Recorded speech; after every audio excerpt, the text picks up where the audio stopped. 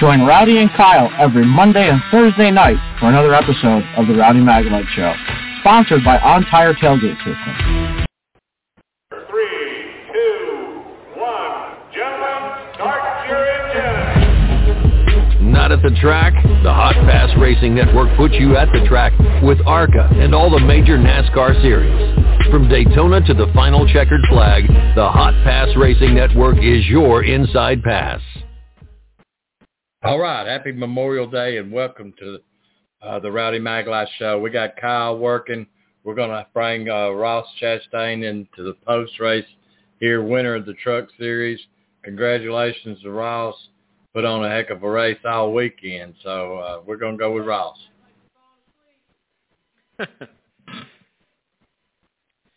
All right, we are now joined by the winning driver of the number 41 Chevrolet for Nice Motorsports, and that is Ross Chastain. Ross, maybe just open us up with some thoughts about tonight's race, especially that last restart. Yeah, I mean, my thoughts are Carson Hocevar won this race. He dominated. He's so fast. He's such a goofy kid, but he's so good at 19 years old and future star in the sport, probably coming for my job or somebody else's. So it's amazing to me that he's 10 years younger than me and he's doing things that I'm learning from him. So just hats off to him and Phil Gould and that 42 group. The best part about this, though, is that Nice Motorsports probably for the first time ever, I mean, I could probably count 2 or 3 other times where we had 2 real chances to win, 2 trucks that things go right could win. There was a few times a few years ago where I thought, one of my other teammates could win. So I'm just happy to pick up the smashed watermelon pieces after, Carson couldn't win. I'm happy and so proud to pick it up and run with it and win with Worldwide Express, their first win in NASCAR. They are the best shipping company that nobody knows about yet. And you're going to see them spread out throughout the sport. And they're supporting me and other drivers and other teams, and you're going to continue to see them and continue to hear about them. Thank you, Russ. If you have a question for us, please raise your hand. We'll get your mic. And we'll start over here with Bob. Bob Pockers, Fox Sports. I have 2. The first is this more valuable because you have a good feeling for the rest of the weekend or because you got to kind of race on the resin and see what it would do? Yeah, race on the track, do a green flag pit stop, run the spray, run the very top, move around, try the bottom on restarts. The new Cup cars are quite a bit different than the trucks, but just making those muscle memory, those movements sharper. It's all just racing helps no matter what, and especially on the same track. I'll race a wheelbarrow. And you mentioned Carson, and he obviously was a little down on himself. He felt like he made a mistake. Priest was pretty down on Hocevar, feeling that maybe he didn't drive with as much respect as he should. I'm just curious kind of how you saw those last few laps, and also, when you're racing in the trucks, what are kind of the expectations? I mean, is there an expectation that guys who are young are going to be making mistakes? Well, if you want to talk about mistakes, I think it was lap 1 or lap 2. I made a mistake in the turn 1, and I drove in way too deep and bounced up into Carson and hit him on the first lap. So if you want to talk about mistakes, I was the first one of the entire field probably to do that. So yeah, there's no way around it, right? Carson, he made a mistake, but that's part of learning. And if I would have given him the shove into turn 1 on the second to last restart, he would have won the race, and Priest would have never even been close. I messed up. I let him down. So that put him in a really bad spot with Priest tight on his door, and Priest knew what he was doing. And, I mean, you know what's going to happen whenever when you're racing for the win like this. I can't believe John Hunter in the 98, I think, that we all made it on the final lap. So, mistakes were made by all of us. Priest isn't immune to that, but I understand where Priest is coming from. I'd be the same way if I was in his shoes. Reed Spencer with the NASCAR Wire. 2 questions. One, Grant says you owe him one. Could you have won the race without the push on the backstretch? Absolutely not. Nope. No, that's why I took the top. Was the momentum's always going to come to the outside. And there was, I guess, 2 Toyotas lined up on the bottom and 2 Chevys lined up on top. And my brother said it his very first race, like, sweet, sweet Chevy power, like Chevy's won. And that leads to the second. Did Carson make a mistake by not taking the top? There's no way to say that in the moment. Coming to the restart, I was confident that we had everything we needed to go win the race, and I did not get through the gears good enough. I gave him an initial push in the restart zone, and then I was a truck length back, and I did not do a good job from there on. So if I would have stayed attached, Carson Hocevar wins this race. He drives away. I fight for second or third. To do that. So the mistake was the 41 truck not getting through the gears. That's not me being hard on myself. That's not just me sugarcoating anything else. It's the simple fact is if I would have pushed him like I should have, he would have won this race. Yep. Go over here in the back right to Steven.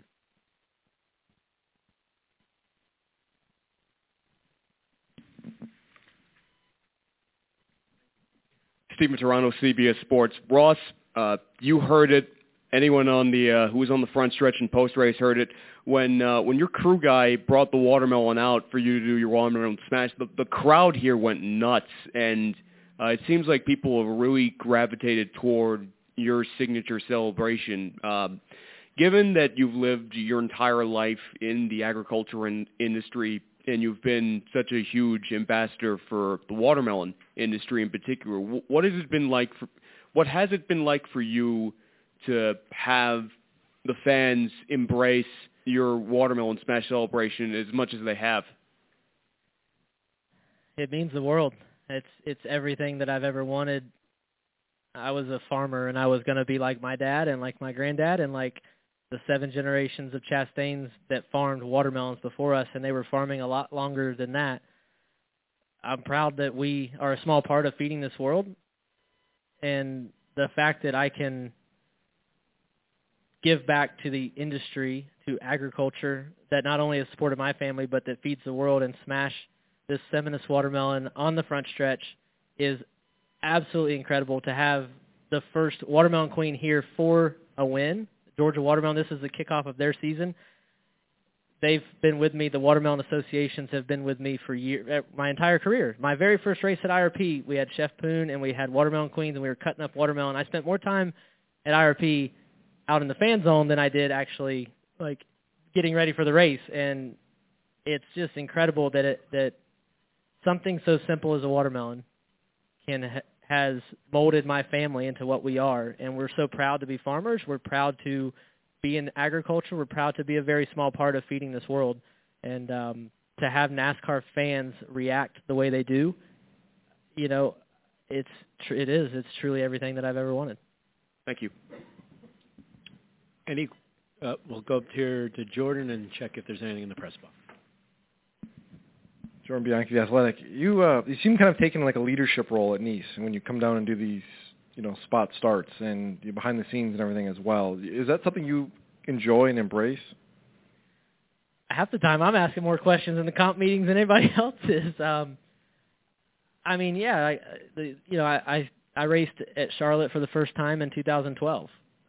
Before I ever raced in NASCAR, we showed up one afternoon and they were doing petty ride-alongs. I rode right seat. When we went in the corner, I couldn't even see over the dash. I was probably 14. I don't even think it was really legal to do, but yeah, I won't even go into any more detail. I don't want to get anybody in trouble, but I've been racing here for 10 or 11 years now, and I've hit the wall here about everywhere possible. And if I can just help Dean, Lawless, Chris, or Carson, or anybody that comes and asks me, I'm all ears. I'm still learning, and I hope I never stop learning. The day that I don't wake up and think about how to make a race car go faster, and I don't wonder what I could do better than the next guy, I probably should stop racing. So that's the biggest thing I push all these guys and girls to do that I talk to, and that we are all trying to be better race car drivers. I don't look at it as a leadership. I look at it as racers racing, and we're preparing at the shop to win races, and that's where these races are won. So, at Nice, I'm all Team Al Nice and Nice Motorsports. Y'all seen that. Y'all heard it. I'd do anything for that guy and Cody Efall. And then a follow-up. As you become more solidified at the Cup Series, you know what you're going to be doing and you're having success, do you look at the Truck Series and with Nice as an opportunity to kind of maybe expand a little bit and kind of dip your toe into being involved with the team behind the scenes and kind of having more of a role in the say in things? You think I'm going to be like these other guys and go on a NASCAR team? You're crazy. There ain't no way. I don't know. I don't get it. The best way to make a small fortune in racing is to start with a big one, and I don't have a big fortune. So I'm going to keep investing in what I know in agriculture, and that's I will go race and I will help however I can. But yeah, I think to answer the question behind the question, right? It's not gonna be Al Nice with Ross Chastain or by any means. So I'll help however I can, and I will. I don't think. I know from my past when I've had to race with a dollar amount attached to the race car that I had it on the line, I could not race as good. And the day that I remember the first race that it truly, if I crashed or I won, it did not matter money-wise for me. And for me, being as cheap as I am, just being honest, that was the difference maker in me being able to go that extra step. And I don't ever, selfishly, I don't want to go back to worrying about dollars and cents on race cars. I want to race, and I don't want to get on the other side of the business table. I just don't think I don't have the bandwidth for that. Honestly, I don't think I'm smart enough to do it. I'm smart enough to drive race cars. I'm smart enough to maybe grow, but definitely eat watermelons, and that's about all that I want to do. Right here. Hey, Ross, Trent with FrontStretch.com. A lot of fans who might watch on TV, they may assume, Cup drivers coming down to like the Xfinity or Camping World Series may have an easier time out there. Just how challenging is it to race against these guys, even despite being in the top series of the sport? So challenging. I mean, I ran 7th that whole stage 3 and couldn't pass the group in front of me, and a really, Cody Fall making a short pit call to pit early. We have our number 1 pit crew from Trackhouse, so the same guys will pit me on Sunday are pitting me here. Like, awesome pit stop. All the times over the years I've been able to come on and off pit road, I feel like I did a pretty good job. That's the difference maker that I probably have more experience at, but lap time and racecraft, like, these guys were taking my air away. They were getting me on restarts. I was getting put bottom of 3, middle of 3, top of, like, they were blowing my doors off. I felt like a rookie, honestly, a lot of times. And then once we jumped them on the pit cycle under green, we were in 3rd. I lost it to John Hunter. Again, I couldn't pass a lap truck. Like, this guy's out here, he's going a lap down, and I'm running 3rd, and I can't pass him. And John Hunter blows by both of us. So there's still a lot for me to clean up, especially if I want to go race competitively on Sunday. So learn from this. The cars and trucks drive a lot different, but I don't feel like I had enough upper hand other than the fact that I've been doing it for 11 years now. That's you just can't buy experience, and that's why I race as much as I can. I'm selfish and I want to be better. Do we have anything up in the press box? Well, yes, we do. All right. Get that man a microphone.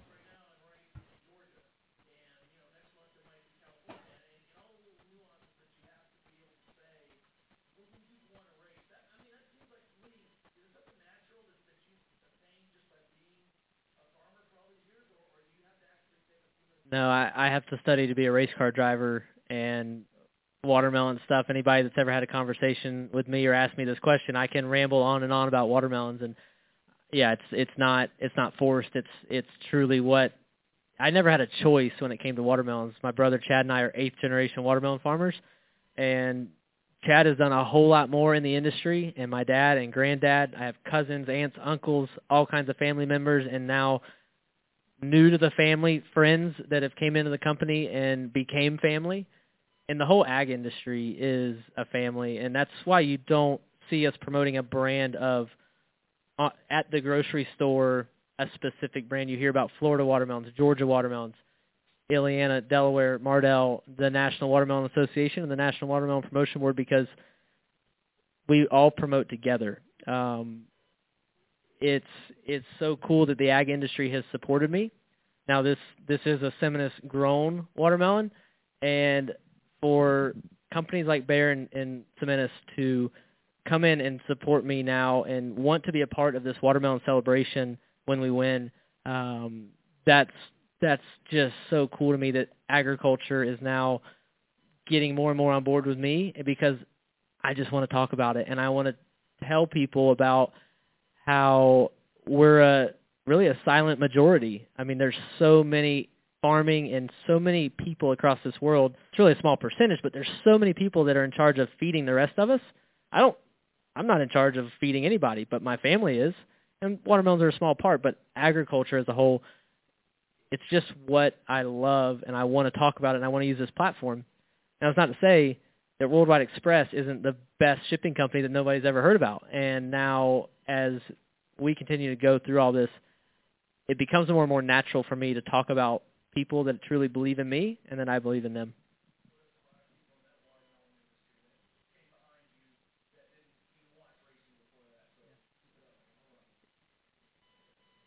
We have another one in the press box.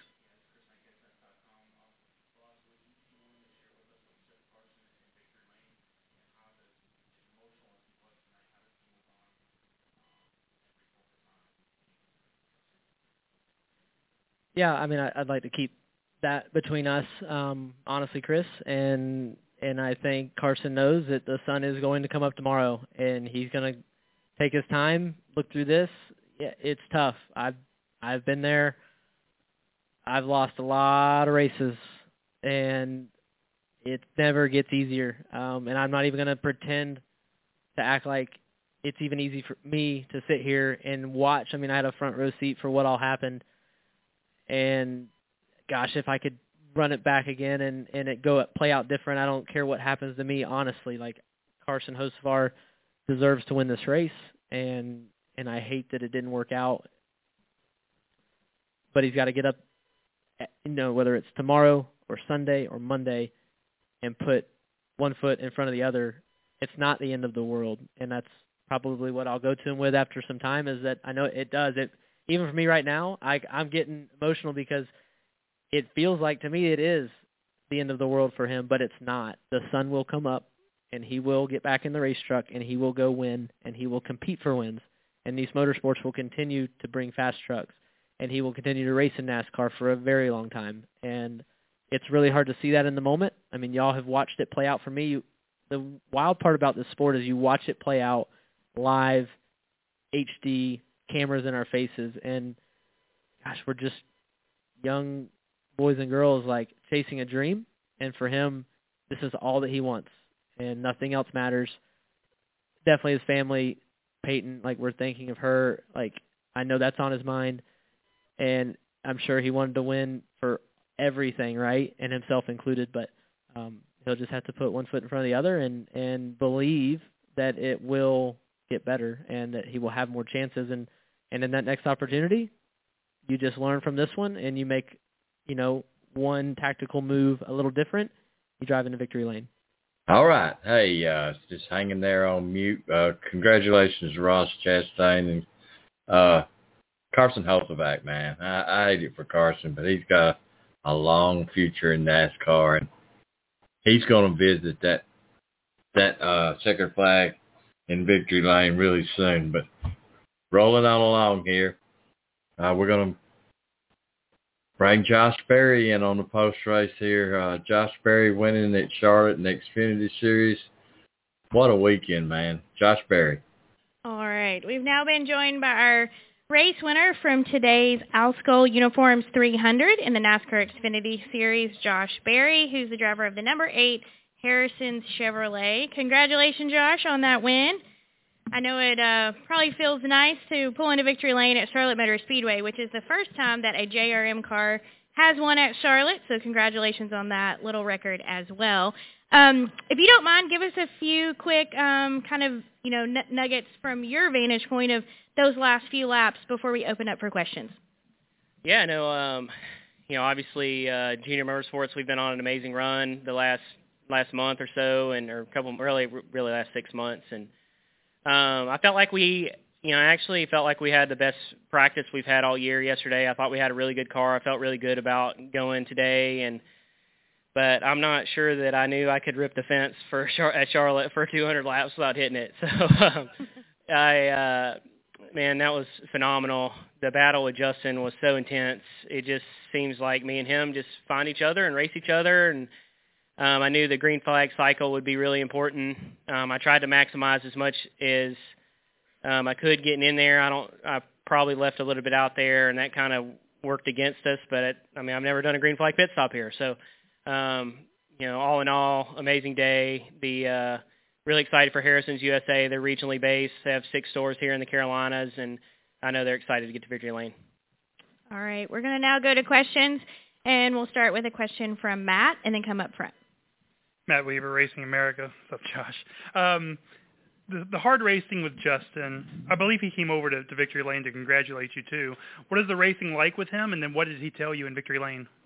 He just said good job and acknowledged all our guys. It's tough, right? Like, the reality of it is like our cars are phenomenal right now, and there's 5 of us in the top 5, 7, 8, whatever it is. We're going to have to race each other. And more times than not, Justin and I seem to find each other racing for these wins, and, it was intense. But, I respect Justin.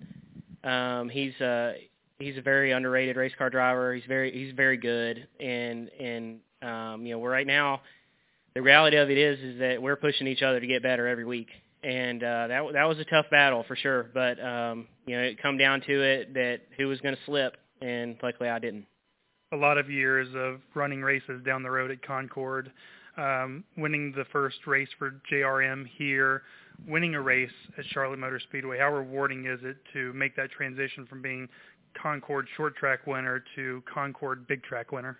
Yeah, no, it's amazing. You know me better than anybody, right? Like I've been running up and down the East Coast, the Carolinas, Virginia, racing late models, and I accomplished a lot of amazing things. But the reality of it is I never knew I could do things like this, and I'm so thankful for the opportunity that I've received with Junior Motorsports to get here. They continue to believe in me for years, and we grinded away on the short tracks, and just never let up. Just always tried to get better. And, I'm learning more about myself now in the last 2 years than I ever have. And I'm so thankful to be here and to win at Charlotte's really special. We have a lot of, obviously, like I said, Harrison's USA and a lot of guests from our sponsors, family members, employees at Junior Motorsports that don't get to come every race. It's special. Like you said, it's always special racing around here. All right, Steve, go ahead. Josh, JR Motorsports won 63 Xfinity races. The first one at Charlotte. Is that hard to believe for you? And what does that feel like to finally get that monkey off the back? Yeah, no. I'll be honest. I've been an employee at Junior Motorsports since 2010, and I've seen them struggle a lot at Charlotte. So I think we all knew this was going to be a great benchmark for where we were at as a company, and I think I'll speak for everybody there that I think it exceeded our expectations. All of our cars were really good, especially Justin and I. Noah had some trouble early on. I'm not really sure what happened to him. But at the end of the day, we're putting 4 cars, sometimes 5, up front every week. And the reality of it is that the odds are higher for contact and good racing, but they're also a lot higher for wins and stage wins, and that's what we're trying to do. All right, we're going to continue with questions. We'll go in the back. Steven, go ahead. We can get a microphone. Okay, here it comes. Hey, Trent here with FrontStretch.com. Racing your teammate like that, it's a different type of racing. What's it like under the helmet for a driver when you do that? Is there any smiles being cracked? Is it more fun than usual? And to follow up with that, back at the shop, what's the camaraderie like there between the JR teams and the drivers? Well, it's hard. It's hard racing your teammates. There ain't no way around it. At the end of the day, we're all in the same car. We all work with our teams each and every week to just try to be a little bit better than the other 3. And you're going to have those moments like you did today where we're just going at it. I don't know. But the reality of it is I respect the hell out of Justin, and he's helped me a lot. And racing like this hard it's only making all of us better. But at the end of the day, like I said, it's tough to race like that. Because the reality of it is you want to win for your team, but you're representing a lot of people back in Mooresville that would love to see a 1-2, not both of us spun out in the wall. So it's a tough balance. I'm learning more about it every week, but I'm just thankful to be here. Thankful to have fast cars right now, and we're just going to try to keep the throttle down. All right, we're going to go to Steven and then up front. Go ahead. Steven Toronto, CBS Sports. Josh, you talked about being at JRM for a long time, and you've also driven multiple cars within this organization.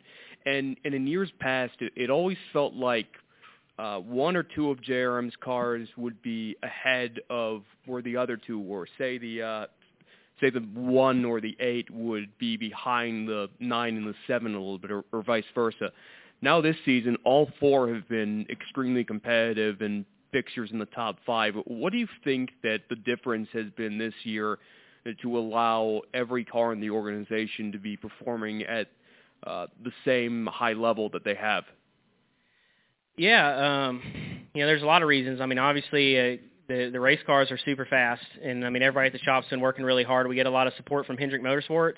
I don't know. I don't know behind the scenes what, if anything's really changed from last year. I'm not really sure there has. But at the end of the day, I really honestly believe that all 4 of our teams are working together pretty well. It might not look like it, and I think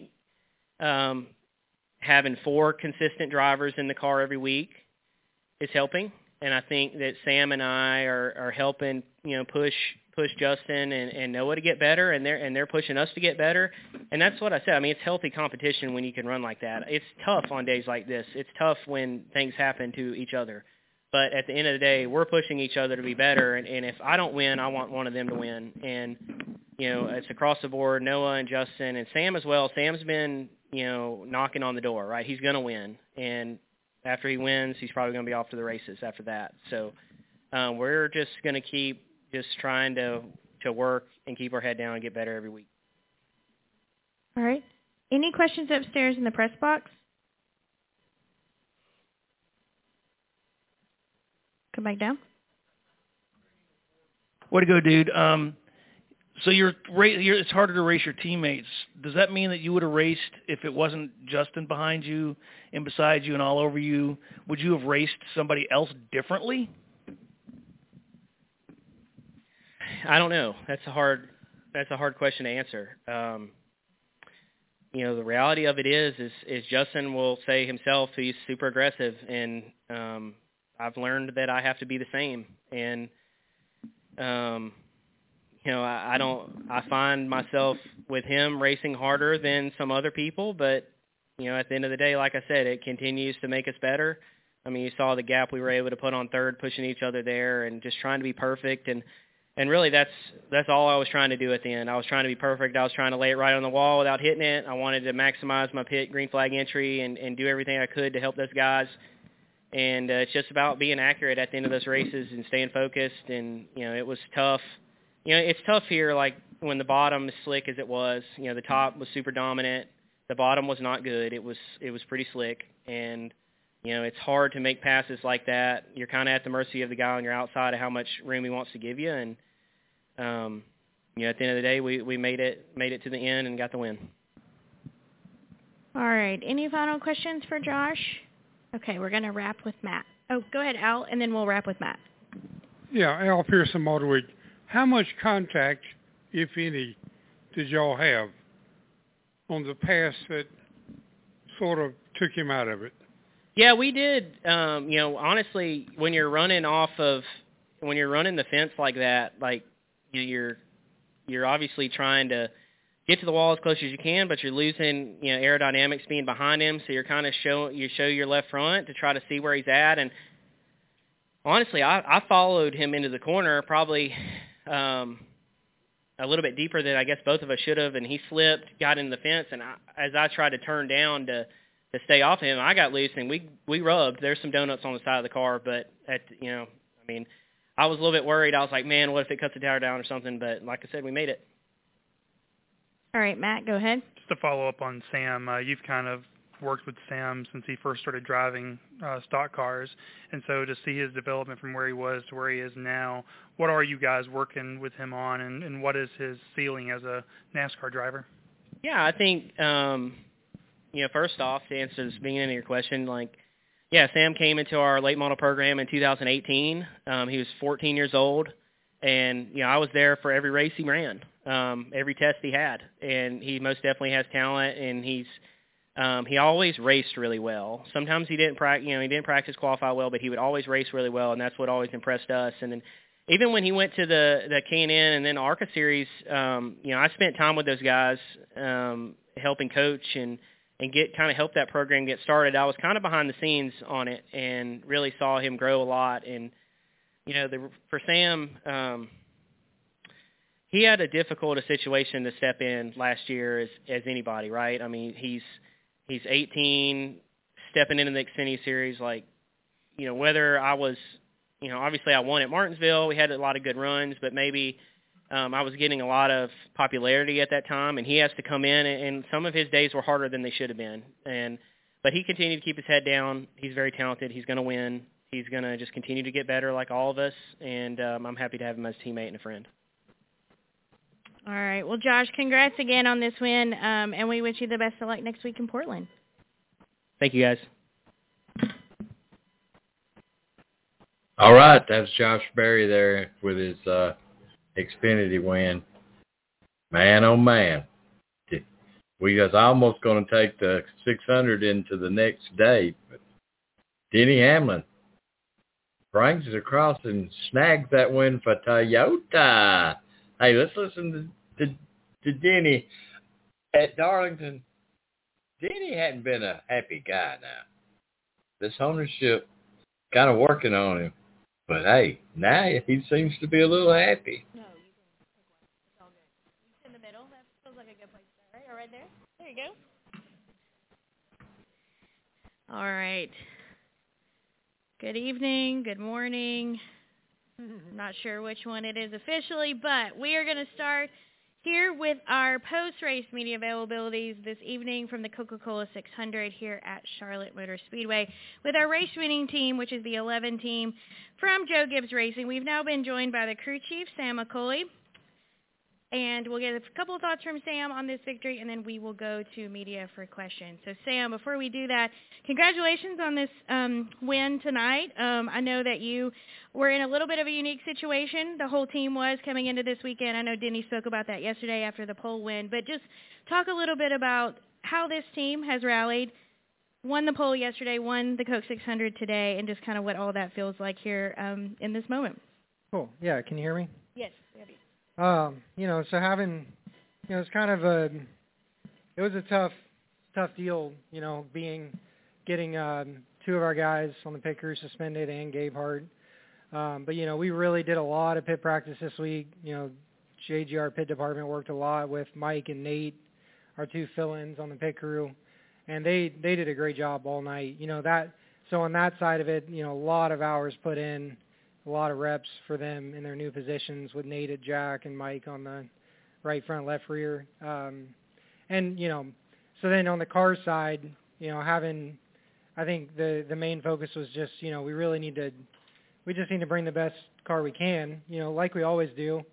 But I'd say getting the pole, that was definitely something we were really working on. And I think that was major tonight because, having the new guys on the pit crew, having that built-in advantage of stall one was very beneficial for us. Just mindset of knowing we have an advantage here. We just need to, be solid, maintain, and then ultimately I think that was, that was part of the key of ensuring we were first car on four tires on that last stop.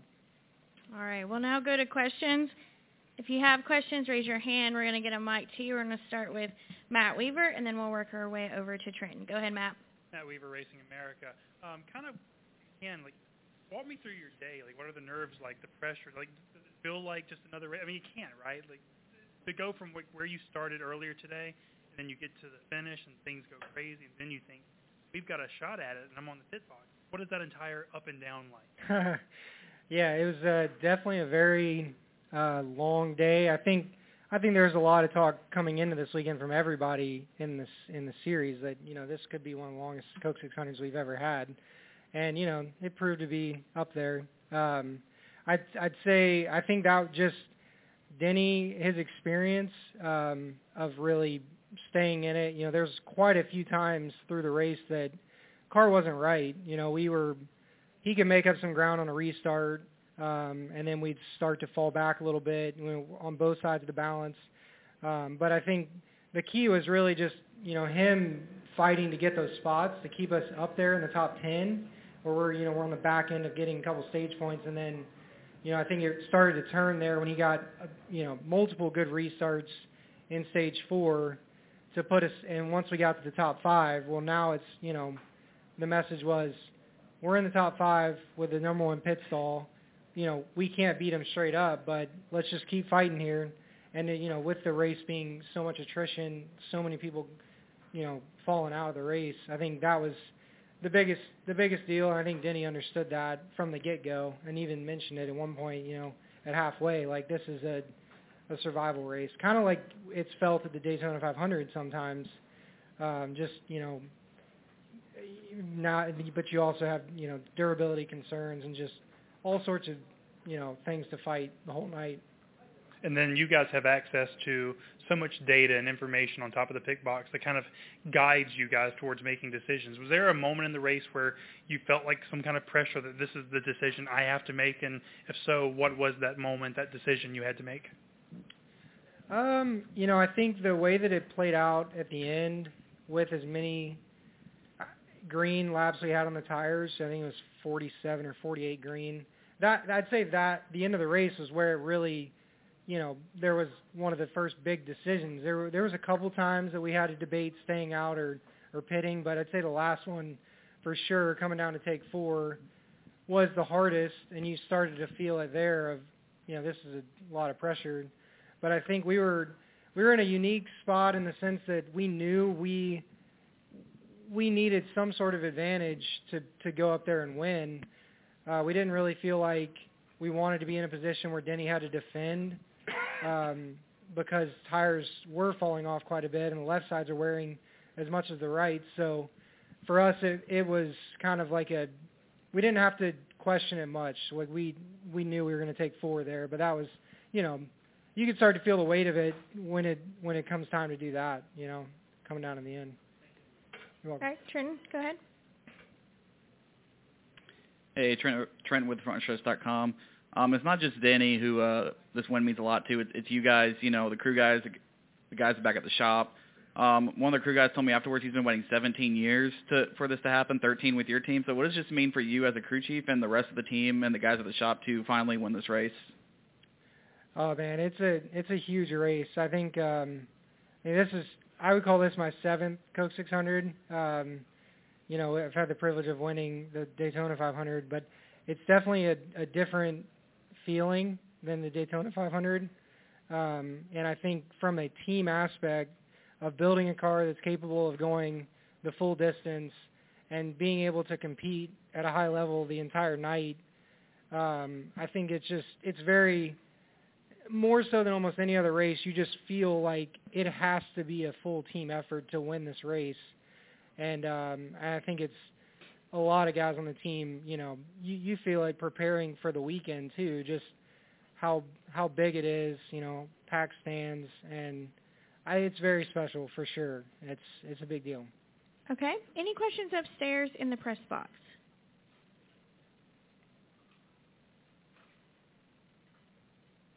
Okay. Any questions downstairs? We're clear. Okay. Thank you. Any final questions downstairs? All right. Well, Sam, congratulations again. Thanks for spending a few minutes with us. Yeah, thank you. Appreciate it.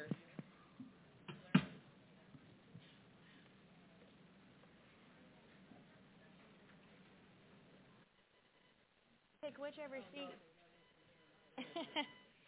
All right, we're going to continue with our post-race media availabilities here, now being joined by the team owner of Joe Gibbs Racing, Joe Gibbs. And Joe, as you get settled there, I'll give you a quick opening question. When we had that final restart, we had Denny and Kyle battling together, I'm sure you were glad to have 2 in the hunt, but that also can provide a little bit of nervousness there.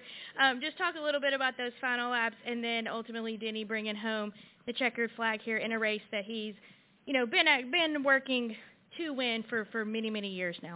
Well, I've always said when I get the most nervous is when 2 of our cars are up there late, because both of them want that so bad. You could tell Kyle was after it, Denny was, and so that's your greatest fear. The restart before that, the 2 lead cars took each other out, and that's what you're, so afraid of. That race, I don't know how to explain it really. There was so much in it. I guess I've used a football term, that was physical.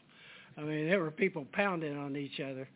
And really, really proud of, we had some real disappointments on the 20 tonight, really hurt Chris. I felt bad about that, and Martin, and Bass Pro. Johnny was here. You just hate that. So you hate the disappointments, like with DeWalt, but then you have the thrill of victory there. I think Kyle gave it everything, and to wind up with our 2 cars up there like that at the end, it was really special. That pit crew, just for everybody here, you probably already have heard that, but 2 of those guys, that was only the second time they ever went over the wall. That was our crew that was filling in for our suspended group. So really, it was a great story. That's one of the great things about sports. I think that's the reason why we always like it, sports, so much. It's the greatest reality show in the world. Nobody pictured that tonight would be our 2 cars winning, and the stories that are all behind that. That's one of the most, obviously challenging races to go 600 miles, and I got to tell you, it was a thrill for me to be a part of it. God's blessed us with so much. Coy, myself, and I always think of JD when we win a race like that, particularly here. So just really appreciate being a part of it. All right, we'll go to questions now here in the media center for Joe. We'll start with Trenton. We'll come up to Steve, and then we'll go to Steven in the back. Check. There we go. Hey, Joe. Trenton with FrontStretch.com. You're talking about having 2 cars battling it at the end right there. What is it like you, especially the coaching background, having to coach these guys through the highs with Danny and Kyle Busch, being disappointed with that finish, and then like you were talking about with Chris and Martin and those guys, just how are you coaching those guys, behind the scenes, with different, personalities and different emotions, right after a race like this? Yeah, I think first of all, the reason why I do really enjoy the fact that it's totally different than football from the standpoint you got 4 teams. You're trying to get 4 teams to work together. That's really hard. It's very different. I think that's the reason why I think so many of our fans, love the challenge of it. They know that. And so that's something about our sport that's really different and a real challenge. At the race shop, we work together, 4 cars. At the racetrack, we're competing against each other. Our sponsors are such a big story, like FedEx tonight, getting to call, Fred and Raj and Catherine, Monica, everybody over there. It's just a great experience. Call Bob Carter from Toyota and Jack and Dave. So that's a big part of the story. Then the personalities, our drivers are very different and very different personalities. I think we got a great group there, though. They share everything in our competition meetings, and I think it really makes us better. And so anyway, I'm just thrilled to be a part of it. All right, get a mic up here too, Steve. Hey, Joe. Steve Reed from the Associated Press. 2-part question. First of all, Denny talked about this being so special to him. I wonder if you knew how special this was to him. And secondly, what is it about the Toyotas that have kind of figured it out on these mile and a halves, it seems? Yeah, I would say with Denny, to race that hard, that long, and to be here and know how important this race is right here in our backyard, this is just a huge deal. I've had experiences here where Bobby Labonte won his first race here and everybody was crying in the winner's circle. It's very emotional. and everything that goes with it. I really, thank Bruton and Marcus for all they do here. This is a real showpiece for us. Think about this. Our race team is here in Charlotte, so we have our sponsors come here all the time. And a part of their weekend, besides studying and meeting at our place, they get to come over here. Our interstate group, we've been with them 31 years. They came over here and rode cars. Christopher took them around, made laps, and then they got to drive cars themselves. You talk about an experience and something that people are not going to forget. So it's a thrill for us to obviously be here and be a part of all this. And I appreciate them. And, I had a chance to yell at Bruton on his 90th birthday, man. That was awesome. Bruton and I have shared a few things, too, in the past. I think it's fun kind of being a part of all this. Stephen Toronto, CBS Sports. Coach, the last time the Coke 600 was as eventful as tonight's was 2005, and that was the race where Bobby Labonte ended up losing it off the turn 4, lost it in a photo finish to Jimmy Johnson. When the Coke 600 is like this, I'm sure that it's a very mentally, emotionally taxing race. So after all what we saw tonight, what is it like to be on the other end of a race like this? Well, it's a thrill. First of all, when we come here, it's going to be the longest, and tonight, I would say, like I said, one of the most physical, exhausting, and punishing races. And so to go through all that and to survive it, really, and have a chance to win it, and to have 3 of our cars up there. I hated it with Martin. He actually, I think, finished 12th or something like that. So really, really proud of our guys, proud of our people. It's always you win with people. It's not cars, and we got great people. I just thank God that, that we're a part of a real family race team. That's really what it is. We got people, and this Christmas we gave out 30-year celebrations to some of our people who've been there 30 years and built the race team. Which one of the Hogs do you think would have lasted this long in this race? The Hogs, man, I got to tell you. I remember those guys, too. Those are a few memories. But I don't quite understand the question there. What was it? Joe Jacoby. Jacoby. You were talking about the Hogs. Yes, I was.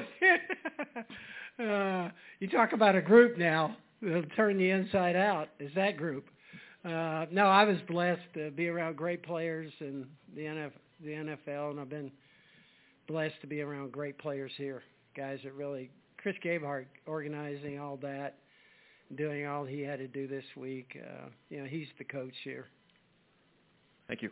All right, real quick before we go upstairs for a question and then come back downstairs, just a quick follow-up, Joe, to Steve's second question related to this current success of Toyota. Oh, well, the wins, we've got off to a slow start this year. We haven't the wins, but I do think over the last 3 weeks, we're starting to find our way.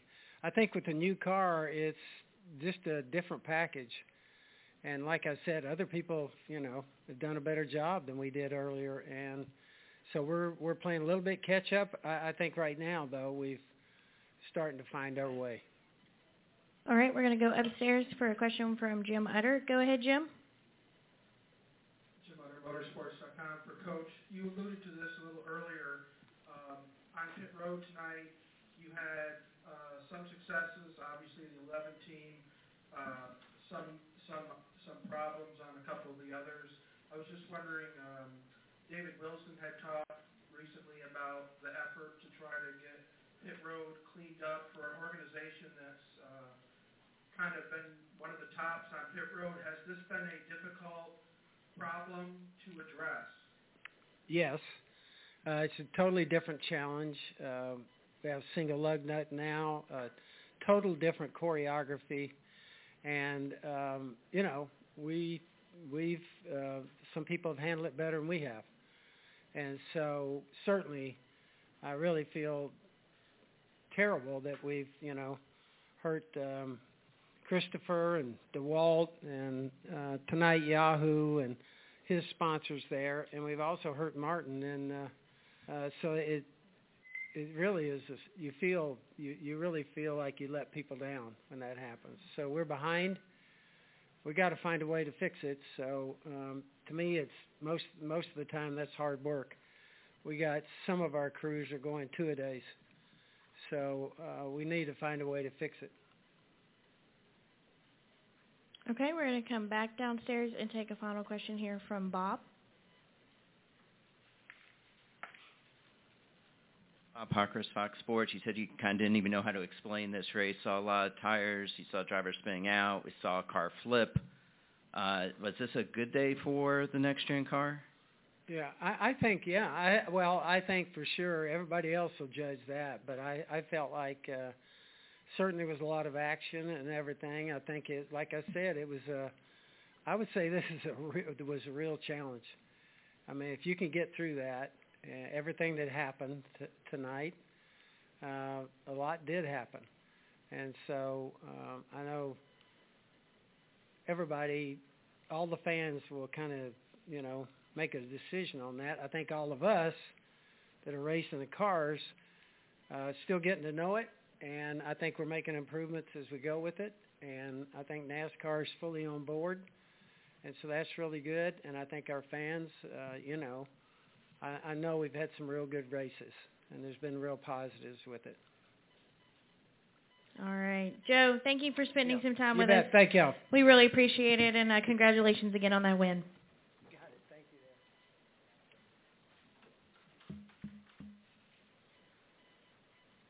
Here we go. He's officially arrived. We are now joined by our race winner this evening in tonight's Coca-Cola 600. We've been joined by Denny Hamlin, driver of the number 11 FedEx Toyota for Joe Gibbs Racing. Congratulations, Denny. We had a conversation here yesterday evening about winning the pole, how much you wanted to win this race, and just tell us a little bit of what it feels like to actually be able to bring home that trophy tonight. Yeah, it feels great, obviously. It wasn't looking good for about 398 laps, and considering our day, I was going to be pretty content with a fourth-place finish, and I just knew with that number one pit stall, we had an opportunity if everyone pitted that we could come out first, and we didn't, but we were the first car on four tires, and it worked out. Things worked out for us. They haven't worked out very well for the first 12 races in a lot of different ways, but certainly this one was one that we capitalized on the opportunity. We managed the race. We knew we didn't have the fastest car, the best car by any means, but we just stayed in the race, didn't make any mistakes, and gave ourselves an opportunity when the opportunity arose for us. All right. We're going to open for questions. If you have one, raise your hand, and we're going to try to get to as many questions as we can. We'll start up here with Trenton and then go back to Don. Hey, Denny. Trent with FrontStretch.com. Congrats on your first Coke 600. Tonight was, Katy Perry made a song about it. You have your highs and lows. You're up and you're down. You're hot and you're cold. Take us through your night, starting from the pole, winning this race. And then you said on Junior's podcast you'd walk away. You'd want to walk away from the sport as a winner. Is this the type of race you'd want to walk away from as a winner? Well, it's I'm not near the end of my career by any means, but this certainly is one that will be on the resume. When you're done and you're looking at all your accolades, the Coke 600 is way up there, and I've had 17 tries at it and hadn't won it until today, so it's just it means a lot. And we started on the pole, and I thought that we were just going to stay up front most of the day, but we just weren't very good. To be honest, we battled with the car. We were tight, we were loose, but overall just didn't have the grip that we needed. And it was a struggle most of the day, but we just stayed in it and never really got ourselves outside the top 10, really outside the top 8. We just kind of stayed in that spot, and we capitalized and made our car better in the final stage. I was able to charge up to fourth, and I thought that was about all the potential that we had in the car. But when the caution came out, it was like, here we go. We got an opportunity to win. And finally something kind of went our way. All right, Don, go ahead. Don Jeffries, CSBN Media. Denny, just talk. Congratulations, first of all. But just talk about maybe is this the rebound the sport needed after last weekend, all the controversy and just people disappointed in the overall racing product that the All-Star race delivered, and then tonight with all the carnage, the passing. Just talk about the sport as a whole. Was this the shot in the arm that we needed after last week? Yeah, I mean, certainly had some good moments today, and in the end as well. Anytime you have a green-white checkered, you're going to have some pretty exciting moments, and everyone's going to drive really hard because this is a marquee event. And so I knew that sparks were probably going to fly on the first green-white checkered, especially with guys with a little bit older tires, and then you had guys with 4 tires like myself. And so, it's good to have a race that was competitive. I thought that I don't know how many lead changes or guys led laps, but it seemed like a pretty competitive race for the most part. The groove kind of moved around a little bit. At the end, it kind of got a little bit top lane dominant, but it's just part of it. And it's we haven't been able to run the wall at this track for many years. So I think a lot of that had to do with them not spraying more than one coat of resin on the track. That was a big factor, and it was a good day. I mean, I got to go back and watch the race to see what kind of racing, but I'm sure we're going to dissect it and always continue to improve. All right, we're going to come up front to Bob.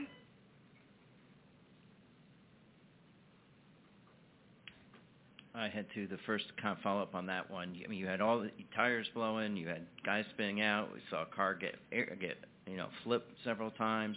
I mean, was this a good day for the next gen car? I need to go back and watch it. Honestly, to give a proper assessment for it. Listen, we there's some work and it's going to evolve, and every time we change cars and we have a new generation, it takes like a significant amount of time to get it right. This was a major overhaul of a car. I mean, other than it had a steering wheel and 4 tires, there just wasn't much that was similar to the previous generation car, and that car had been honed in for a long time. This one still has some work to do. We got to do some testing to try to fix it in some areas, but in the meantime, we're still having some pretty good racing on nights like tonight, I think. I mean, I from where I was at, if you were good, you could make up positions. If you weren't, you lost some. When I was bad, I fell back, and when I was good, I was able to charge forward. So that was encouraging, but certainly, I think, kind of jury's still out and trying to figure out exactly how we can make this good at every track we go to. And not considering that this is a crown jewel and one that you won the longest race in NASCAR history when it comes to miles. I believe it. What was the ETA on that? 619.5 was the miles. The ETA was a little over 5 hours, I believe. Each. Hopefully, yeah. And y'all watched every lap intently, didn't you? No breaks. All right, go ahead. Tim Olson, Burn Rubber Podcast. After a slow start to the season, do you feel a sense of relief that results are finally starting to match your pace? Yes, for sure. At the beginning of the year, we were kind of slow, and I challenged Joe Gibbs Racing to keep a win-loss record. They do in every other sport, and as a team, you know what your record is because you've got a win-loss. So we've kind of what I've kind of said is that if we've got more than one car that is capable of winning in our organization, we'll count it as a win. If we don't, then it's a loss. You can't just count on one guy to win. We started the season 1-4, and that was not good. The only one, and we don't count super speedways, the only one was Las Vegas. And since, I don't know whether we'll count today as a win or loss. I think that I'm not sure, any of us were the top 2 cars. Again, I got to rewatch and dissect it, but I know last week our record was 8-5 at that point. So we had gone on a really good run of 7-1 won over the last 8 races. So we've been trending in the right direction. And so, yes, it's long-winded, but it's certainly encouraging that even when you don't have the fastest car, you can go out there and find a way to win. All right. Our next question will come from Aaron.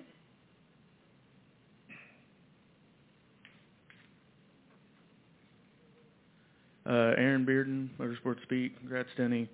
The overtime restart where you took the lead, I think you guys were 3 wide off of 4. At what point along that did you kind of realize that you had a run there and had a shot at it? Well, I knew that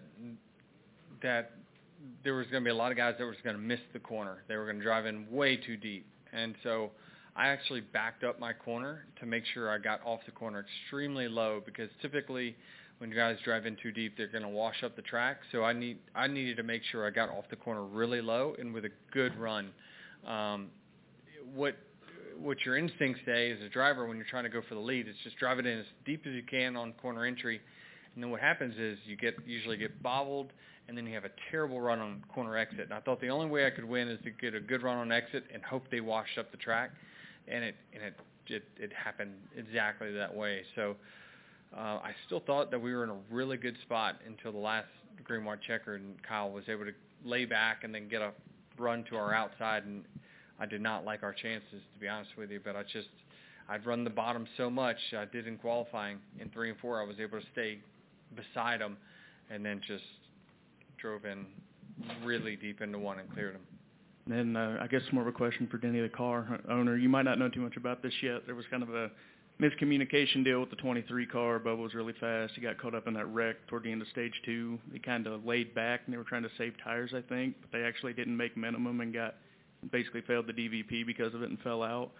What, as a team, do you guys do to, I guess, make sense and understand that? What's the debrief process for something like that, like early this week? Yeah, I mean, that's news to me, but I knew we were in the same wreck, and they told us to, I thought you had a certain amount of laps to do that. 3? And it was 3 laps? Wow. Technicalities, man.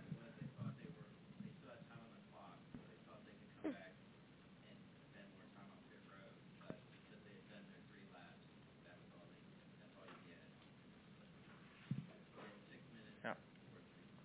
Wow, we played by the rules this week, huh?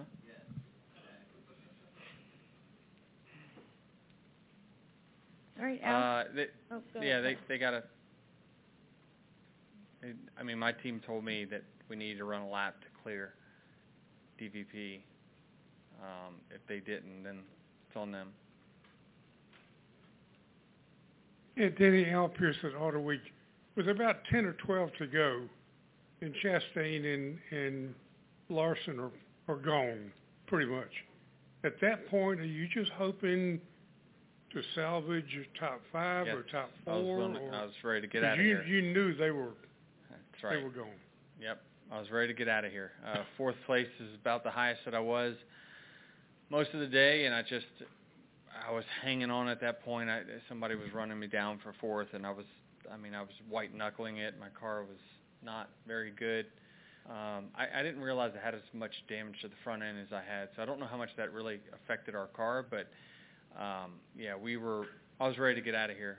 But certainly when the caution came out, I was like, okay, well, for sure we're all going to pit. There's no one's going to stay out too many laps on tires, and I knew that we had the number 1 pit stall. So I was like, there's an opportunity for us to come out first here and steal a win, but we stole it a different way. All right, Steve, go ahead. Hey, Danny, in layman's terms, why are there so many spin-outs and crashes? I think there were 16, 17 cautions tonight. What is happening? The car has less side force, and less general downforce. So in our old car, you could kind of hang out. The right side was a billboard. It was flat, and so it caught air. Anytime you stick your hand out of the window, you can feel it. Well, this one's all rounded, so the moment it gets sideways, it just spins out. So you don't have as much aerodynamics that keeps the car planted to the track. All right, Peter, go ahead. Peter Stroud at TSA Sports. Denny, I believe you're now one win behind Tony Stewart's win total. Just what does that mean to you, given that you were pretty involved in Tony's last win? Yes, I was. It's humbling for sure. I mean, we're starting to pass guys on the win list that I just I don't know. I can't carry their helmets. I mean, they're a lot better, a lot more talented, but I just been really fortunate to be with a really good team my whole career, and that's I've been very lucky for sure. So it's pretty humbling to kind of get there, and hopefully I can pass them. That's pretty close. All right, Jeff. Jeff Hood of RacingToday.com. Denny, the Indianapolis 500 and, of course, this race were both sold out. You probably noticed a lot of folks here tonight.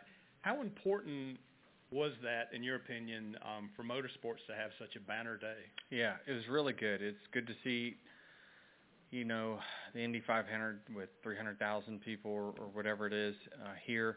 The biggest crowd we've had in, probably 7-8 years for sure. It really reminds you of how big the event is. And so it appears that, the younger generation is starting to fall in love with motorsports again, which is really, really good and encouraging.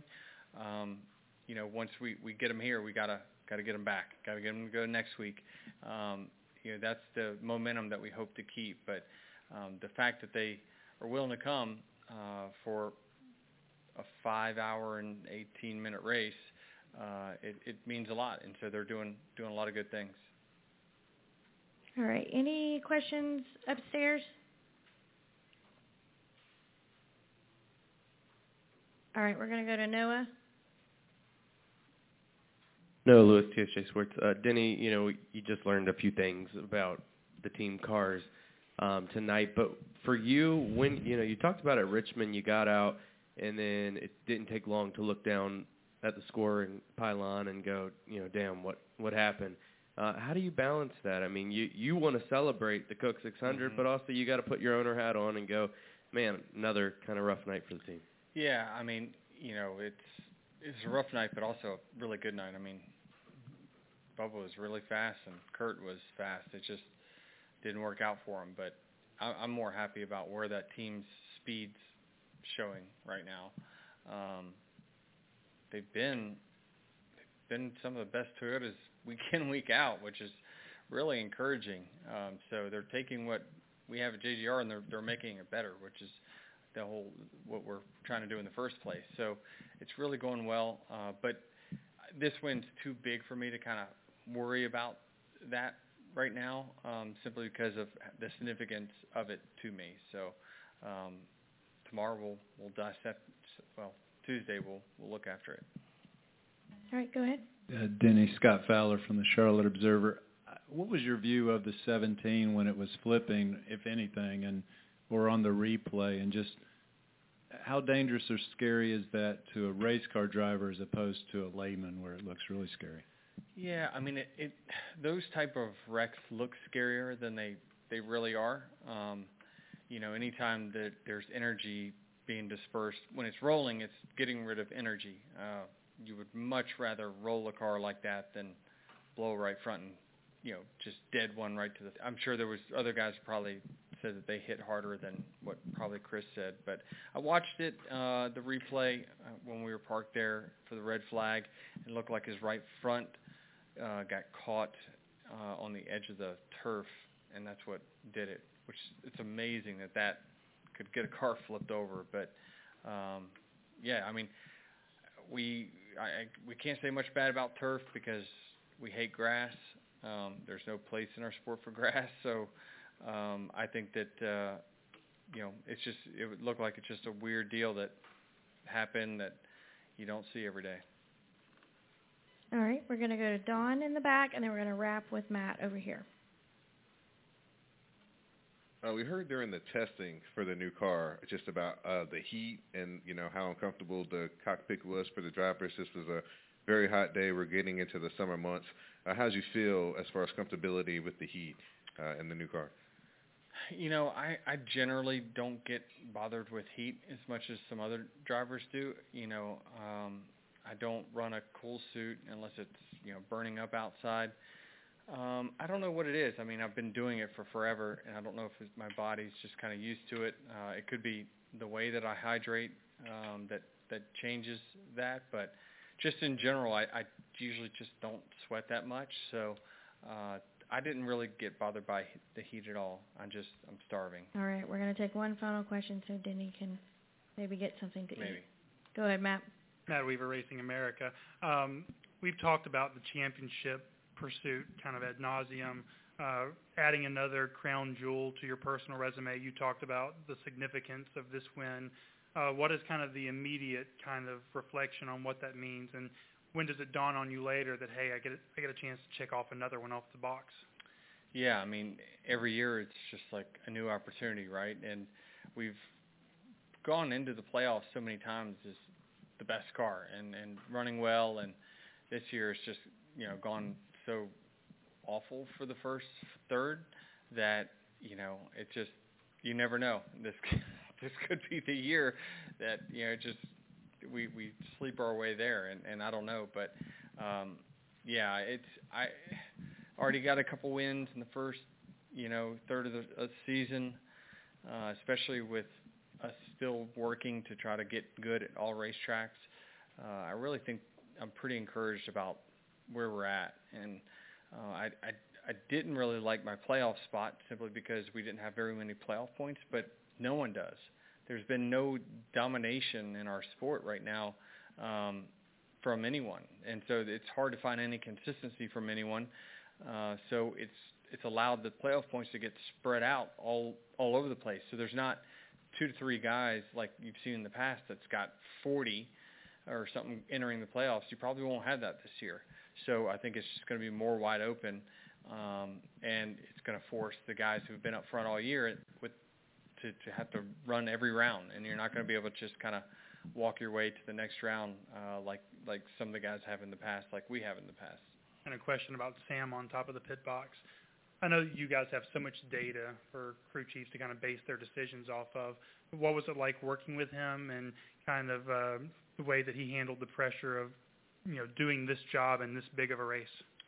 Yeah, I mean, the most interesting thing I noticed is that he was really trying his best to motivate me throughout the day, and so that is good because listen, he'll be a crew chief full time one day, so it's a big difference from when he's stepped in to crew chief other times. Actually, I thought he was 1 for 1. I forgot he's done this before. He's filled in, but he's getting better, and he's grown up, and he's obviously got a great mentor in Chris Gabehart, he's worked under now for the last 3 years. So it was good. It really was good, and we've got 3 more weeks of it. So we're going to continue to work on it. But I was very happy with his confidence in the calls he was making tonight. All right, Denny, thank you for your time. Congratulations again on that win. The Speedway did text me to let me know when you go up to the Champagne Toast, they will have food waiting for you. So, right on. Congrats again.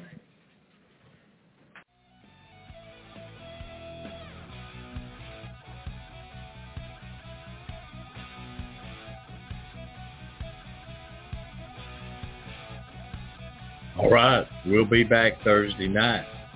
I'll be on my way to Worldwide Technology for the inaugural Cup race. Kyle will be in, so hang on, buckle down. We'll see y'all Thursday night. Follow and subscribe. You're not following me on TikTok, you're listening out on some good videos.